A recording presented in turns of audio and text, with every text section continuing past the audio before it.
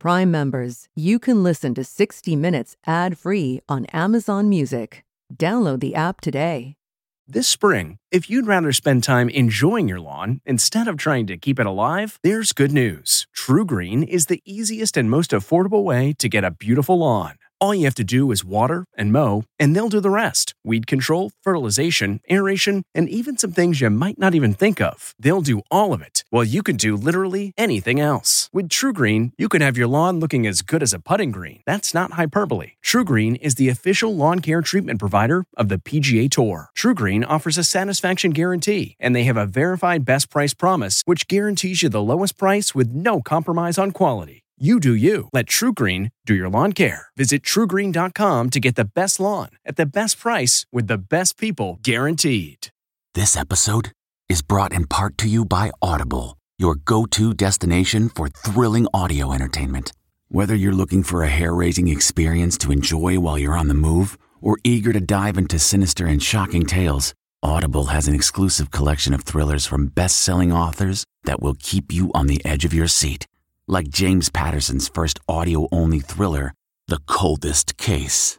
Experience stories like never before, where every chilling detail is brought to life by captivating sound design. Plus, as an Audible member, choose one title a month to make yours forever. And now, new members can try Audible free for 30 days. Just visit audible.com/WonderyPod or text WonderyPod to 500-500. That's audible.com/WonderyPod or text WonderyPod to 500-500. Caden Erickson is fighting a deadly type of leukemia. My number one wish choice is to go to Australia. Months after his interview, Caden thought he was getting this plaque just for being a Make-A-Wish volunteer. Make-A-Wish, October 11th, 2014. Caden Erickson, your wish has...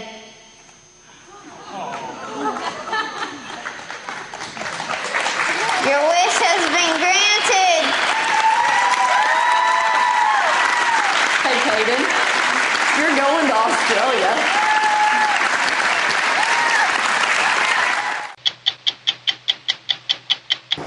There's been a lot of debate about Obamacare and whether it's possible for the government to cover every American. Nearly 13 million have signed up for it so far, but we found many may never get on board. Y'all come on in out of the rain.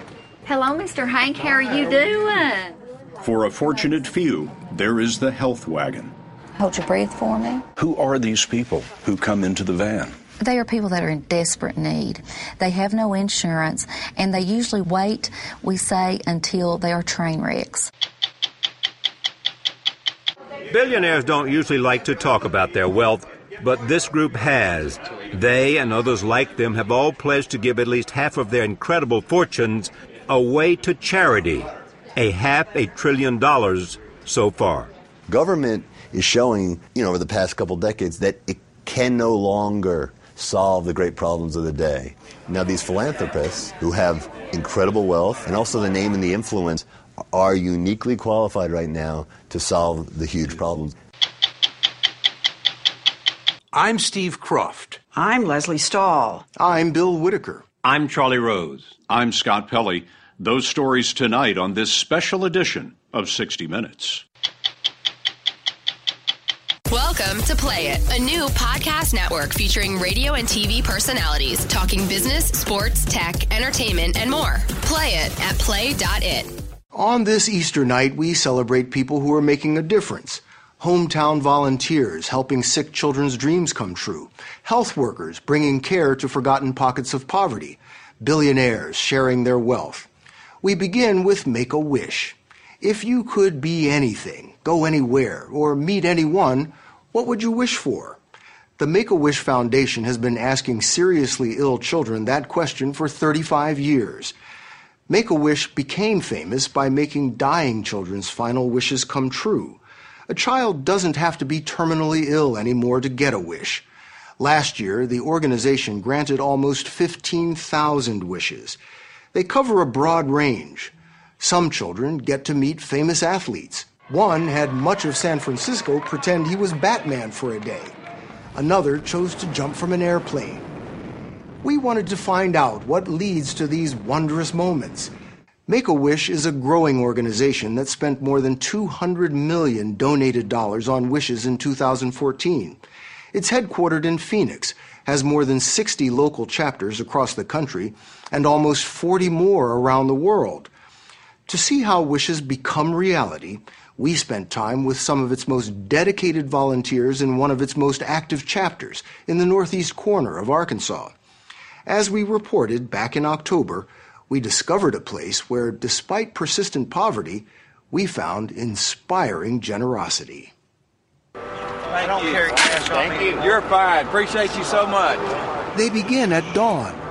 One day a year, hundreds of volunteers fan out across northeast Arkansas to raise money at street corners. Good morning. Thank you all. In schools. Their goal? To get enough money on this one day to grant every wish for the area's sickest children. Volunteers Christy Matthews and Dana Johnson have run this fundraiser every year since 1999. I mean, it literally just exploded. Every year we would add another town. This is small town America? They're very small towns, 600-700 people, a handful of change at a time. As this day's donation deadline approaches, groups of volunteers race to the local radio station to announce their town's total, down to the penny. Give me a number. $8,468.62. $25,301. $12,054.55. And the big finish is just moments away. Stand by. The total tally from northeast Arkansas is the big story on the 7 o'clock news. What do we have here? 323. That's 323,000, enough to grant more than 30 wishes, donated from places with little to spare. In Harrisburg, 40% live in poverty, but this town of 2,000 still contributed $25,000. The wishes were going just to children who were dying, and that's no longer the case? You know, we talk about it not being a last wish, but we create lasting wishes and memories that these families can take on forever. Hi, Caden. Caden Erickson is fighting a deadly type of leukemia. At his interview as a potential recipient, he thought his wish was a long shot. My number one wish choice is to go to Australia. Awesome. Folks here make granting the wish a big surprise. Months after his interview, Caden thought he was getting this plaque just for being a Make-A-Wish volunteer. Make-A-Wish, October 11th, 2014. Caden Erickson, your wish has...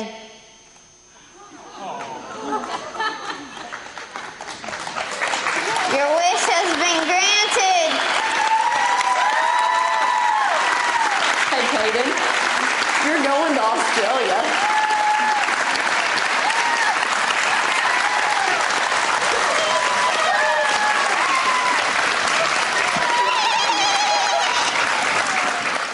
His mother, Jeannie. He was just shaking the plaque, and his little legs were just doing a little happy dance in the chair, and it was something pretty special.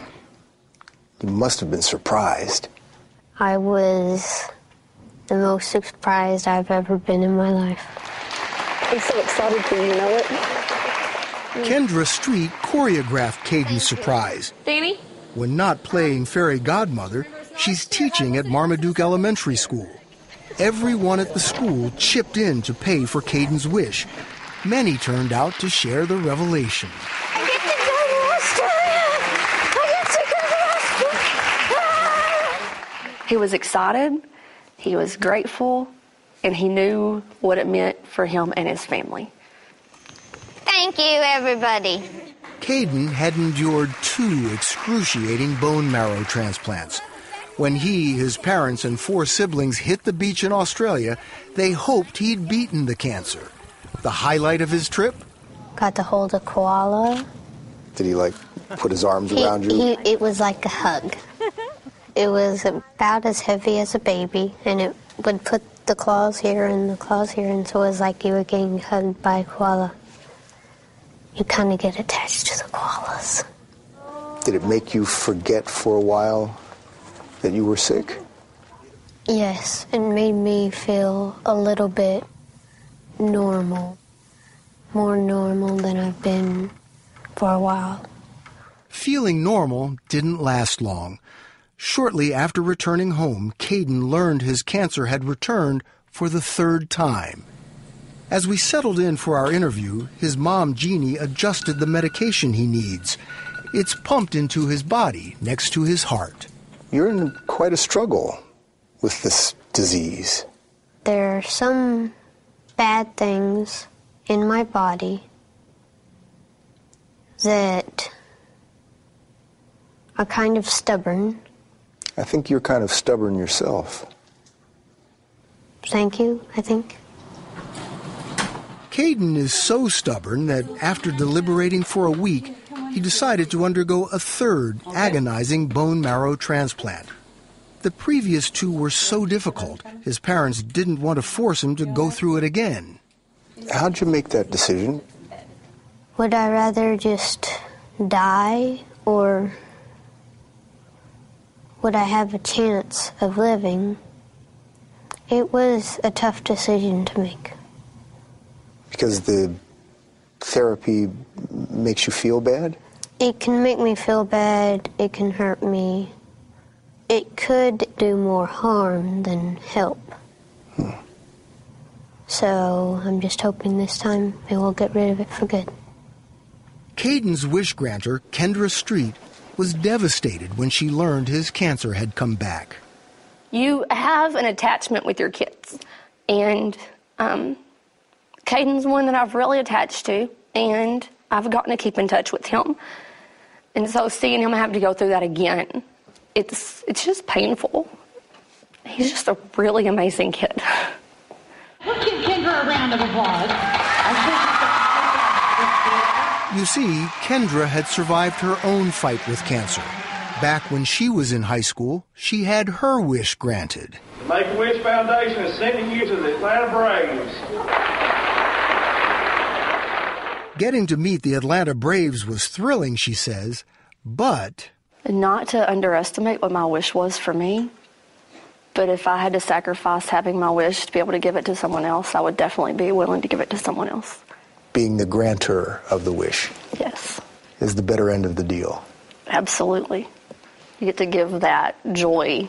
You get to pass it on to someone else. The same chapter passed it on to Gavin Grubbs. He suffers from debilitating muscular dystrophy, and his wish was to meet race car champion Joey Logano. The day we met them outside Charlotte, Joey took Gavin for a spin.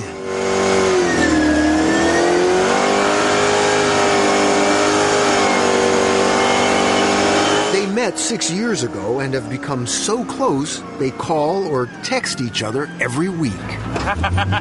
Can you see anymore?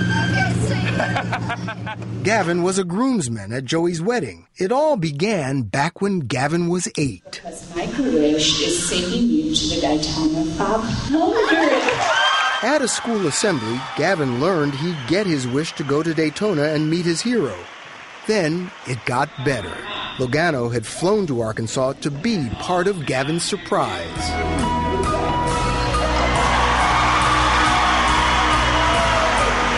Gavin may have a serious disease, but as you'll see, he doesn't take himself too seriously.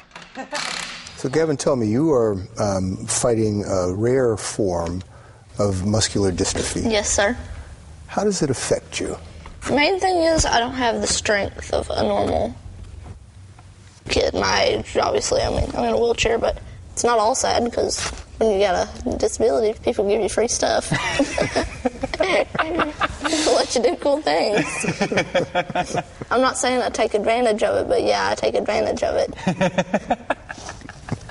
And sometimes I feel a little bad for taking advantage of it, but you know, it's worth it. Hanging out with this idiot. It's okay, no pressure. Gavin gives back, too. He helps raise money for New Wish kids every year. it feels good to help other kids. This, to me, is maturity beyond your years. You take advantage of the stuff that comes, your way, as you should, but you also, you give back.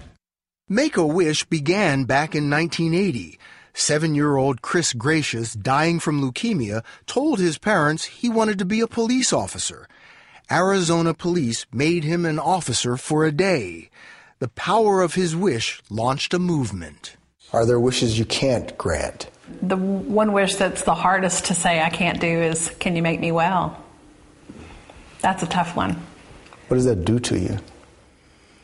Makes you cry. It breaks your heart. Thank you so much. Thank you. Years before she became a volunteer, getting well had been Kendra Street's first wish. Now, at the time, she thought her cancer was fatal. Yes. She was one of those that her first wish was to make me well. Yeah. So I want to live long enough for my mom to see me graduate high school. She was a senior that year. They remind you that the little things that we think as adults are so traumatic are so small. I mean, when you think about what these kids are going through, they may not see their next birthday. Kendra saw her next birthday, and since then, 13 more. Her cancer remains in remission. At Marmaduke, where she teaches, the whole school takes part in Make-A-Wish. They just understand the power of a wish. It's just, once they saw the first wish granted here, our kids wanted to help give that to someone else. And we're a tiny, tiny school that's raised, last year we raised $15,000. That's incredible. It plays a huge part of who our kids grow up to be. I don't want to overstate this in any way, but did the trip to Australia bolster Caden's will to live? Having Australia with him, having those memories, talking about that, it kind of gives him fuel to fight. Sometimes when I'm sad, I can think of all the happy things I did in Australia and how amazing it was. You're not going to let this cancer win. You saw how courageous Caden was, but unfortunately, this story has a very sad ending. The cancer was relentless. This past September, Caden died. For more about Caden's family, go to 60minutesovertime.com. Welcome to Play It, a new podcast network featuring radio and TV personalities talking business, sports, tech, entertainment, and more. Play it at play.it. Nearly 13 million people have signed up for Obamacare, but many others have been left out. Millions of Americans can't afford the health insurance exchanges, and for the sake of those people, Obamacare told the states to expand Medicaid, the government insurance for the very poor. But 19 states declined. So in those states, 4 million people are falling into a gap. They make too much to qualify as destitute for Medicaid, but not enough to buy insurance. As we first reported in April 2014, we met some of these people when we tagged along in a busted RV called the Health Wagon, medical mercy for those left out of Obamacare. The tight folds of the Cumberland Mountains mark the point of western Virginia that splits Kentucky and Tennessee, the very center of Appalachia, a land rich in soft coal and hard times. Around Wise County, folks are welcomed by storefronts to remember what life was like before unemployment hit 9%. The roads are narrow and windy curves, so it's not easy to drive the bus. This is Teresa Gardner's territory. She can't be more than 5'4", but she muscles the bus through the hollers, deaf to the complaints of a 13-year-old Winnebago that's left its best miles behind it. Having problems seeing here. You really can't see. The wipers are nearly shot and the defrosters out cold. There you go. You can see a little better now. Right. I understand there's a hole in the floorboard here somewhere. Yes, it's right over there, so don't get in that area. The old truck may be a ruin, but like most RVs, it's pretty good at discovering America. Gardner and her partner, Paula Mead, are nurse practitioners aboard the Health Wagon, a charity that puts free health care on the road. How many patients did we have on the schedule today? He was going to see what he can free up for us. The Health Wagon pulls up in parking lots across 6 counties in southwestern Virginia. Y'all come on in out of the rain. It's not long before the waiting room is packed. Hello, Mr. Hank. How are you doing? And 2 exam rooms are full. Hold your breath for me. With advanced degrees in nursing, Gardner and Mead are allowed to diagnose illnesses, write prescriptions, order tests, and x-rays. On average, there are 20 patients a day. That's recently up by 70%. The Health Wagon is a small operation that started back in 1980. It runs mostly on federal grants and corporate and private donations. Blood pressure been high before? Just when I get aggravated. Who are these people who come into the van? They are people that are in desperate need. They have no insurance, and they usually wait, we say, until they are train wrecks. Their blood pressures come in emergency levels. We have blood sugars come in 500-600 because they can't afford their insulin. But why do they not see a doctor or a nurse before they become, as you call it, train wrecks? Because they don't have any money. They don't have money to pay for labs. They don't have money to go to an ER, and these are very proud people. You go to the ER, you get a $3,500 bill, and then what do? You're given a prescription, you can't fill it. That's why they're train wrecks. They have nowhere else to go. Glenda Moore had nowhere to go but the ER when the pain in her leg became unbearable. Her job at McDonald's making biscuits didn't include insurance that she could afford. The only doctor that would see me, you had to have $114 up front just to be seen. What does $114 mean to your monthly budget? Oh my gosh, that's half of my weekly pay. I make $7.80 an hour. My paycheck was after taxes, about $475 every 2 weeks. The pain was from a blood clot. She needed Lovenox, a clot buster that costs about $500 for a full treatment. Was she on Lovenox when she was discharged from the hospital? Paula Mead got the call from the ER, which didn't want to bear the cost. The Health Wagon had the drug for free, and there was no charge for some stern medical advice. You are going to die if you don't quit smoking. Okay. And it could be within a week. You need to stop now. Okay? She took the advice to stop smoking and took Lovenox, but one day she felt so bad she went back to the ER. And they did a CAT scan and an x-ray and found the blood clot went to my lung, but they also saw another mass on my lung and then transported me to a bigger hospital. They found the lesions in my brain. So I was diagnosed with stage 4 lung cancer and brain cancer. What are the doctors telling you? I start my treatment on Monday, the brain radiation. And he seemed he seemed optimistic. Are you hopeful? I am. I have been. I don't know. I feel very hopeful. Hope, especially when the odds are long, has always been essential to survival in Appalachia. The recovery from the Great Recession hasn't arrived. In coal these days, they just take the top off the mountain, and you don't need many men for that. Around here, about 1,000 have been laid off in the last 2 years. 12% of the folks don't have enough to eat, and we met them waiting for their number at Zion Family Ministries Church, where a charity called Feeding America was handing out just enough to get through a week, if you stretch. 1,654 lined up, a parking lot of possibilities for Gardner, Mead, and the Health Wagon. They've known these people and each other most of their lives. You've been together since 8th grade? Yes. 8th grade, yes. Why do you do this work? Because somebody has to. There's people here. We had dreams. We wanted to move away from here. We did. And then we come back and we saw the need. And actually, there's a vulnerable population here that's different from the rest of America. There are people, you can replicate this, but we're kind of forgotten. Mm-hmm. There's no one here to take care of them but us.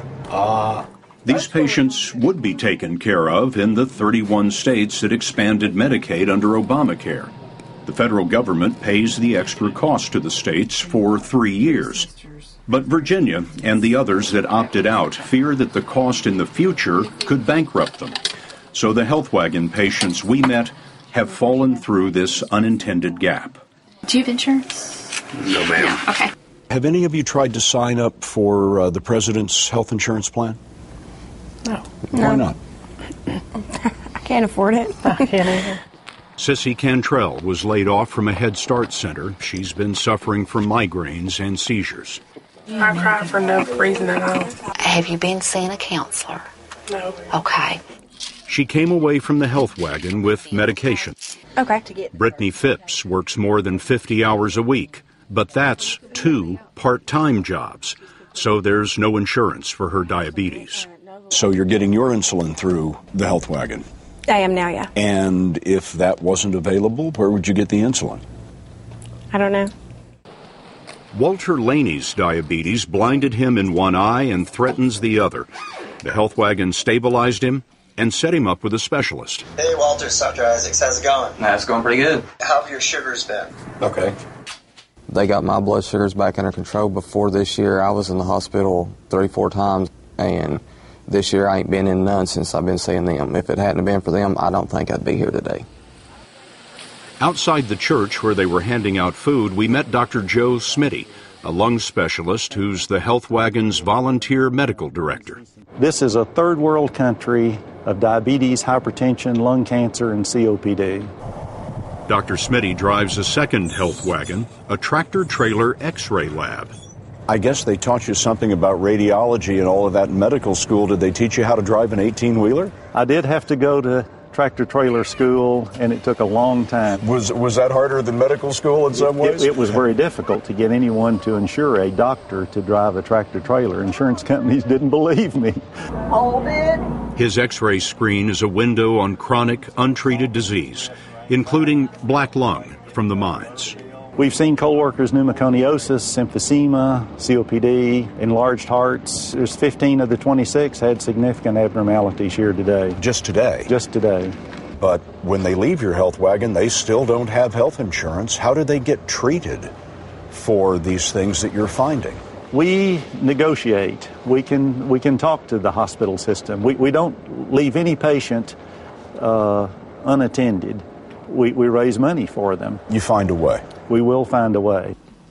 They found a way to get Glenda Moore radiation for her brain cancer, but she'd been a smoker for 25 years, and she died 3 months after our interview. You don't like this idea of receiving charity? No. Oh, I hate it. My dad was in the military, and when he was diagnosed with cancer, he was taken care of. And I don't know, I just always assumed, that's how it would work. Do you think things would have been different if you'd had an opportunity to go to a doctor more often? Oh, definitely. I know it would be different. The outreach to all the people like Glenda Moore cost the Health Wagon about $1.5 million a year. A third of that is from those federal grants and the rest from donations. Doctors volunteer and pharmaceutical companies donate drugs. But when we were with them, We got no electricity like on the house side. they sure could have used a new truck battery. There it goes. Yay!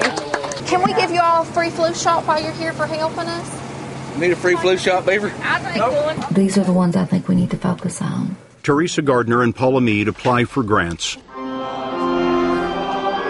and travel to churches, praying for donations and passing the plate. Are there days you say to yourself, I can't do this anymore? Oh, every day. Not every day. I shouldn't say every day. There are a lot of days that you go home, you're so frustrated because we're writing grants till 10 o'clock at night. We're begging for money, and you're almost in tears because we're like, okay, what are we going to do? Because I've got a family too, and it gets frustrating. It gets hard. It's enough to wear you out, Teresa. We're pretty beat down by the end of the day on most days, but we do get more out of it than we ever give. When you look at it practically, you think, what in the world am I thinking? But then I have that one patient that may come in and say, couldn't bring you anything, not been able to pay you anything. Here's a quilt I want to give you. And I mean, when they do that and they're so heartfelt and they put their arms around you, I don't know what I'd do without you. So you're doing a lot better. It lets you think, okay, I was put here for a purpose. And you can do it another day. They're a blessing to us, so Well, thank you. Y'all are a blessing to us. It's them, and that's what touches our heart. Since this story first aired, Meade and Gardner have a new health wagon, and it's logged a lot of miles. Virginia has still not expanded Medicaid. And we have this sad news. Walter Laney died of complications from his diabetes. Welcome to Play It, a new podcast network featuring radio and TV personalities talking business, sports, tech, entertainment, and more. Play it at play.it. Today, the wealthiest 400 Americans are worth over $2 trillion. Together, it's been reported they own as much wealth as the bottom half of American households combined. While resentment towards the super-rich grows, there may be a silver lining taking shape. It turns out a lot of those rich people are giving staggering sums of money away in what is being called a golden age of philanthropy. This surge in generosity is not by accident. Much of it is the result of an ambitious and targeted campaign called the Giving Pledge. It was started by an influential trio, Bill and Melinda Gates and Warren Buffett. 2 years ago, we had the opportunity to get them together to learn more about their new club for billionaires. Membership comes with just 2 requirements: be worth at least $1 billion and be willing to give half of that away. Is it necessary to join the Giving Pledge that you promise 50% of your net worth? Yes. In your lifetime or in your will. Or in your will. Are people shocked by that? I don't think so. We're asking them to be bold. We're asking them to step out and to do something big. But a lot of them were already on their way there and just hadn't put a numeric number behind it. And I think now also the Giving Pledge has gotten going. People know that's the expectation. Yeah, we don't find a lot of people say, "Well, I'd join if it was 40%." Yeah. And some may even say, "I'm happy to give much more than 50%." Oh, most of them. My guess is that a very significant percentage of our members, way over half, are going to give a lot more than half. That's certainly true of the founders. The Gates have already committed to giving 95% of their wealth away. Warren Buffett, 99%. They say that kind of extreme giving is needed because the rich have been getting so much richer. Tech innovations and rising global markets have produced vast fortunes not seen since the Industrial Revolution. So what does Warren Buffett say to convince today's billionaires to give their fortunes away? Incremental wealth, adding to the wealth they have now, has no real utility to them. But that wealth has incredible utility to other people. It can educate children, it can vaccinate children, it can do all kinds of things. There are others, and people that I know say, I want to give it to my children. That's what I want to do. What's wrong with that? I don't really think that as a society we want to confer blessings on generation after generation who contribute nothing to society simply because somebody in the far distant past happened to amass a great sum of wealth. So far, 115 billionaires have bought Buffett's argument and signed the Giving Pledge. Ages range from 27 to 98. Some inherited wealth, but most are self-made. Their businesses range from technology and social media to pizza, hair care, and home improvement. Combined pledges so far, over $500 billion. What conditions are there? I mean, can they say, yes, I'm with you, I'm here, but I want to give it to this institution or that institution? You don't care what institution they give it to. No. Yeah, Zero. in fact, we're not endorsing any flavor of philanthropy. No. We do think we're all going to be smarter and do it better, learning from each other. But there's no pooling of money, and we celebrate the diversity of philanthropy. Billionaires can be shy when it comes to talking about their money, but Warren Buffett helped convince 7 who have signed the pledge to sit down with 60 Minutes. They are investors Pete Peterson and Nicholas Berggruen, South African mining tycoon Patrice Motsepe and his wife, Dr. Precious Malloy Motsepe, entrepreneur Sarah Blakely, and AOL founder Steve Case and his wife, Jean. When did you first hear of the Giving Pledge? Melinda called and talked to us, but we had the benefit of knowing Bill and Melinda for a long time, going back to our technology roots. We competed against them for many years. We did. So we were happy to finally join forces. You want to be on their side? We want to be on the line. They've all signed the same pledge, and they bring the same brashness to their philanthropic ambition that helped them build financial empires. Charlie, this is a group made up largely of entrepreneurs. And they didn't make $1 billion or $5 billion by doing the ordinary. They did it by being bold. That's certainly true for Sarah Blakely. Well, I made all the money by making other people's butts look a lot better. I think you missed me. In 2000, she took $5,000 in savings and started the undergarment company Spanx. Now she wants her philanthropy to be as cutting edge as her billion-dollar business. I started my business with an invented product that didn't exist and shook up an industry, and I want to collaborate with people and increase my chances of coming up with an idea or something that will do that for my cause, which is helping women. At 42, Blakely admits she's just beginning to figure out how she'll help women. At 83, Warren Buffett says he wants to stick with what he's good at, running his company, Berkshire Hathaway. So he's given the bulk of his fortune to the Bill and Melinda Gates Foundation so it can be used to reduce global poverty and disease. As for the other pledgers, they're tackling an impressive array of causes: unemployment in South Africa, early detection and treatment of brain cancer, and some interests that take on a more political tone: tax reform in California and the national debt. But as Bill Gates discovered when he left Microsoft, going from making money to giving it away isn't always easy. An example of just one of the lessons he's learned: it doesn't matter how effective a vaccine is, if you don't package and deliver it the right way, it will not do any good. I guess there's a learning process, too. Absolutely. Because you feel like, how do you do this even if you're inclined to do it? It's almost disconcerting to switch to an area where you're back at square zero a little bit, and the measurements aren't quite the same as in the business game. What you're trying to do, the need to take risks, try different things. And so you need encouragement. That's why Buffett and the Gates invite pledgers once a year to exclusive resorts like Kiowa Island in South Carolina. Here, billionaires attend seminars on how to give money away more effectively. Our cameras were not allowed in, but we were shown this day's agenda. It included lessons on how tools like technology can be used to transform failing schools, and with the government cutting funding on medical research, how can philanthropists step in and help spur new medical breakthroughs? But we wondered, what else goes on behind closed doors? Will there be a conversation here about failure? Sure. Yeah. Yes, there most definitely And will what be. is that? How do you phrase it? Well, if you bat 1,000, you're playing in the little leagues. I mean, and the problems are major league. Difference in the entrepreneurial world, when you launch a company, you have a particular idea, a particular product, a particular service. Almost always, you pivot, you shift. The market reacts to your initial idea, you make some adjustments. It's only after making a few adjustments that you see the success. We need that same mentality in philanthropy, trying things, taking risks, recognizing the first try, maybe the second try, maybe the third try won't work. But if you stay at it and you're learning, you're talking to others, and you're learning together, eventually you'll break through and see the kind of impact you were hoping for.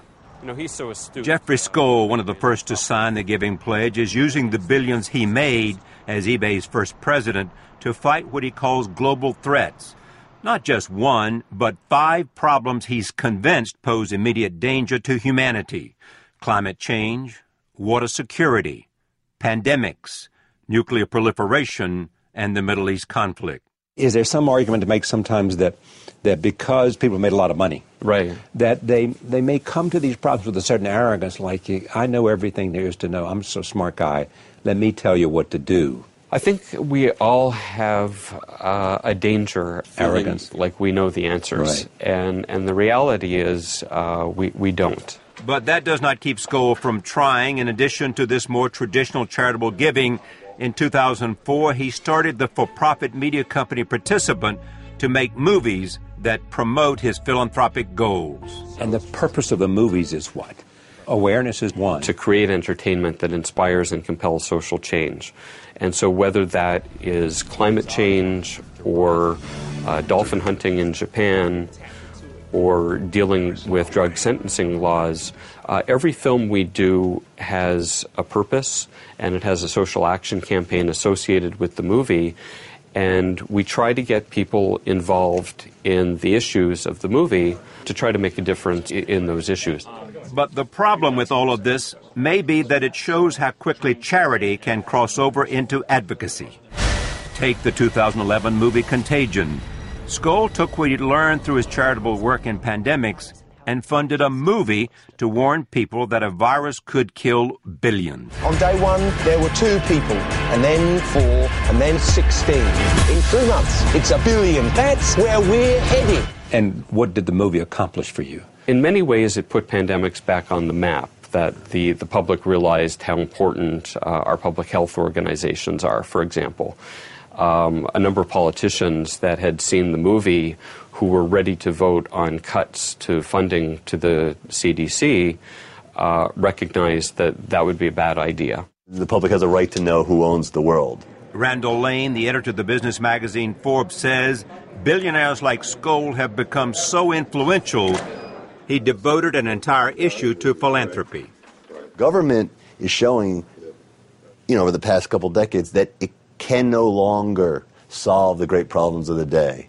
Now, these philanthropists who have incredible wealth, the problem-solving brain power, and also the name and the influence to be able to open doors are uniquely qualified right now to solve the huge problems. But that does raise the question, do these billionaires have too much power? There's some people who say big philanthropy is not such a good idea, meaning that somehow you have enormous power and you're not elected, and that may not be such a good idea to have people with enormous wealth to have so much influence. Well, would they prefer dynastic wealth? Or would they prefer, obscenely high living? There's a couple other ways to get rid of money, but I think it's better if you're helping other people, using a good bit of it for helping other people. Okay, so there's no instance in which somebody could say, look, we got too many people of huge wealth who are having too much influence. Well, Charlie, think about Bill and polio, for instance, Bill and Melinda's work in polio. They're coming close to eradicating polio on the face of the earth. I think when we have a couple of examples like that, people will see that's not power being used for personal purposes. That's really leveraging everything you have to change the world to make it better. But as Warren Buffett is finding out, not every billionaire feels that way. I've gotten a lot of yeses when I've called people, but I've gotten a lot of no's, too. And I am tempted, because I've been calling people with $1 billion or more. If they can't sign up for 50%, maybe I should write a book on how to get by on $500 million. Apparently, there's a lot of people that don't really know how to do it. Since our story first aired, another 28 billionaires, now totaling 143 people from 15 different countries, have signed the Giving Pledge. In the mail this week, viewers wrote to us about the story that we called The Resurrection of St. Benedict's. At the Inner City Boys Prep School in Newark, New Jersey, the students run much of the school. Educators and families need to create more opportunities for kids like this school. So uplifting. Keep showing these positive stories. But other viewers found something lacking at St. Benedict's. Your story about St. Benedict's was nice, but what do they do for the girls from that neighborhood? I'm Scott Pelley. We'll be back next week with another edition of 60 Minutes. Tomorrow, be sure to watch CBS This Morning. And I'll see you on the CBS Evening News. If you like 60 Minutes, you can listen early and ad-free right now by joining Wondery Plus in the Wondery app or on Apple Podcasts. Prime members can listen ad-free on Amazon Music. Before you go, tell us about yourself by filling out a short survey at Wondery.com/survey. Catch every episode of 60 Minutes, America's most watched news magazine show, as a podcast. Hear in-depth investigations across politics, news, and entertainment on your schedule. Listen to 60 Minutes ad-free on Wondery Plus. I'm CBS News correspondent Major Garrett, host of the podcast Agent of Betrayal, the double life of Robert Hanssen. During the Cold War, FBI agent Robert Hanssen traded classified secrets to the Kremlin in exchange for cash and jewels. In the podcast, you'll hear from Hanssen's closest friends, family members, victims, and colleagues for the most comprehensive telling of who Robert Hanssen really was. Binge the entire series now. Agent of Betrayal, the double life of Robert Hanssen is available on the Wondery app, Amazon Music, or wherever you get your podcasts.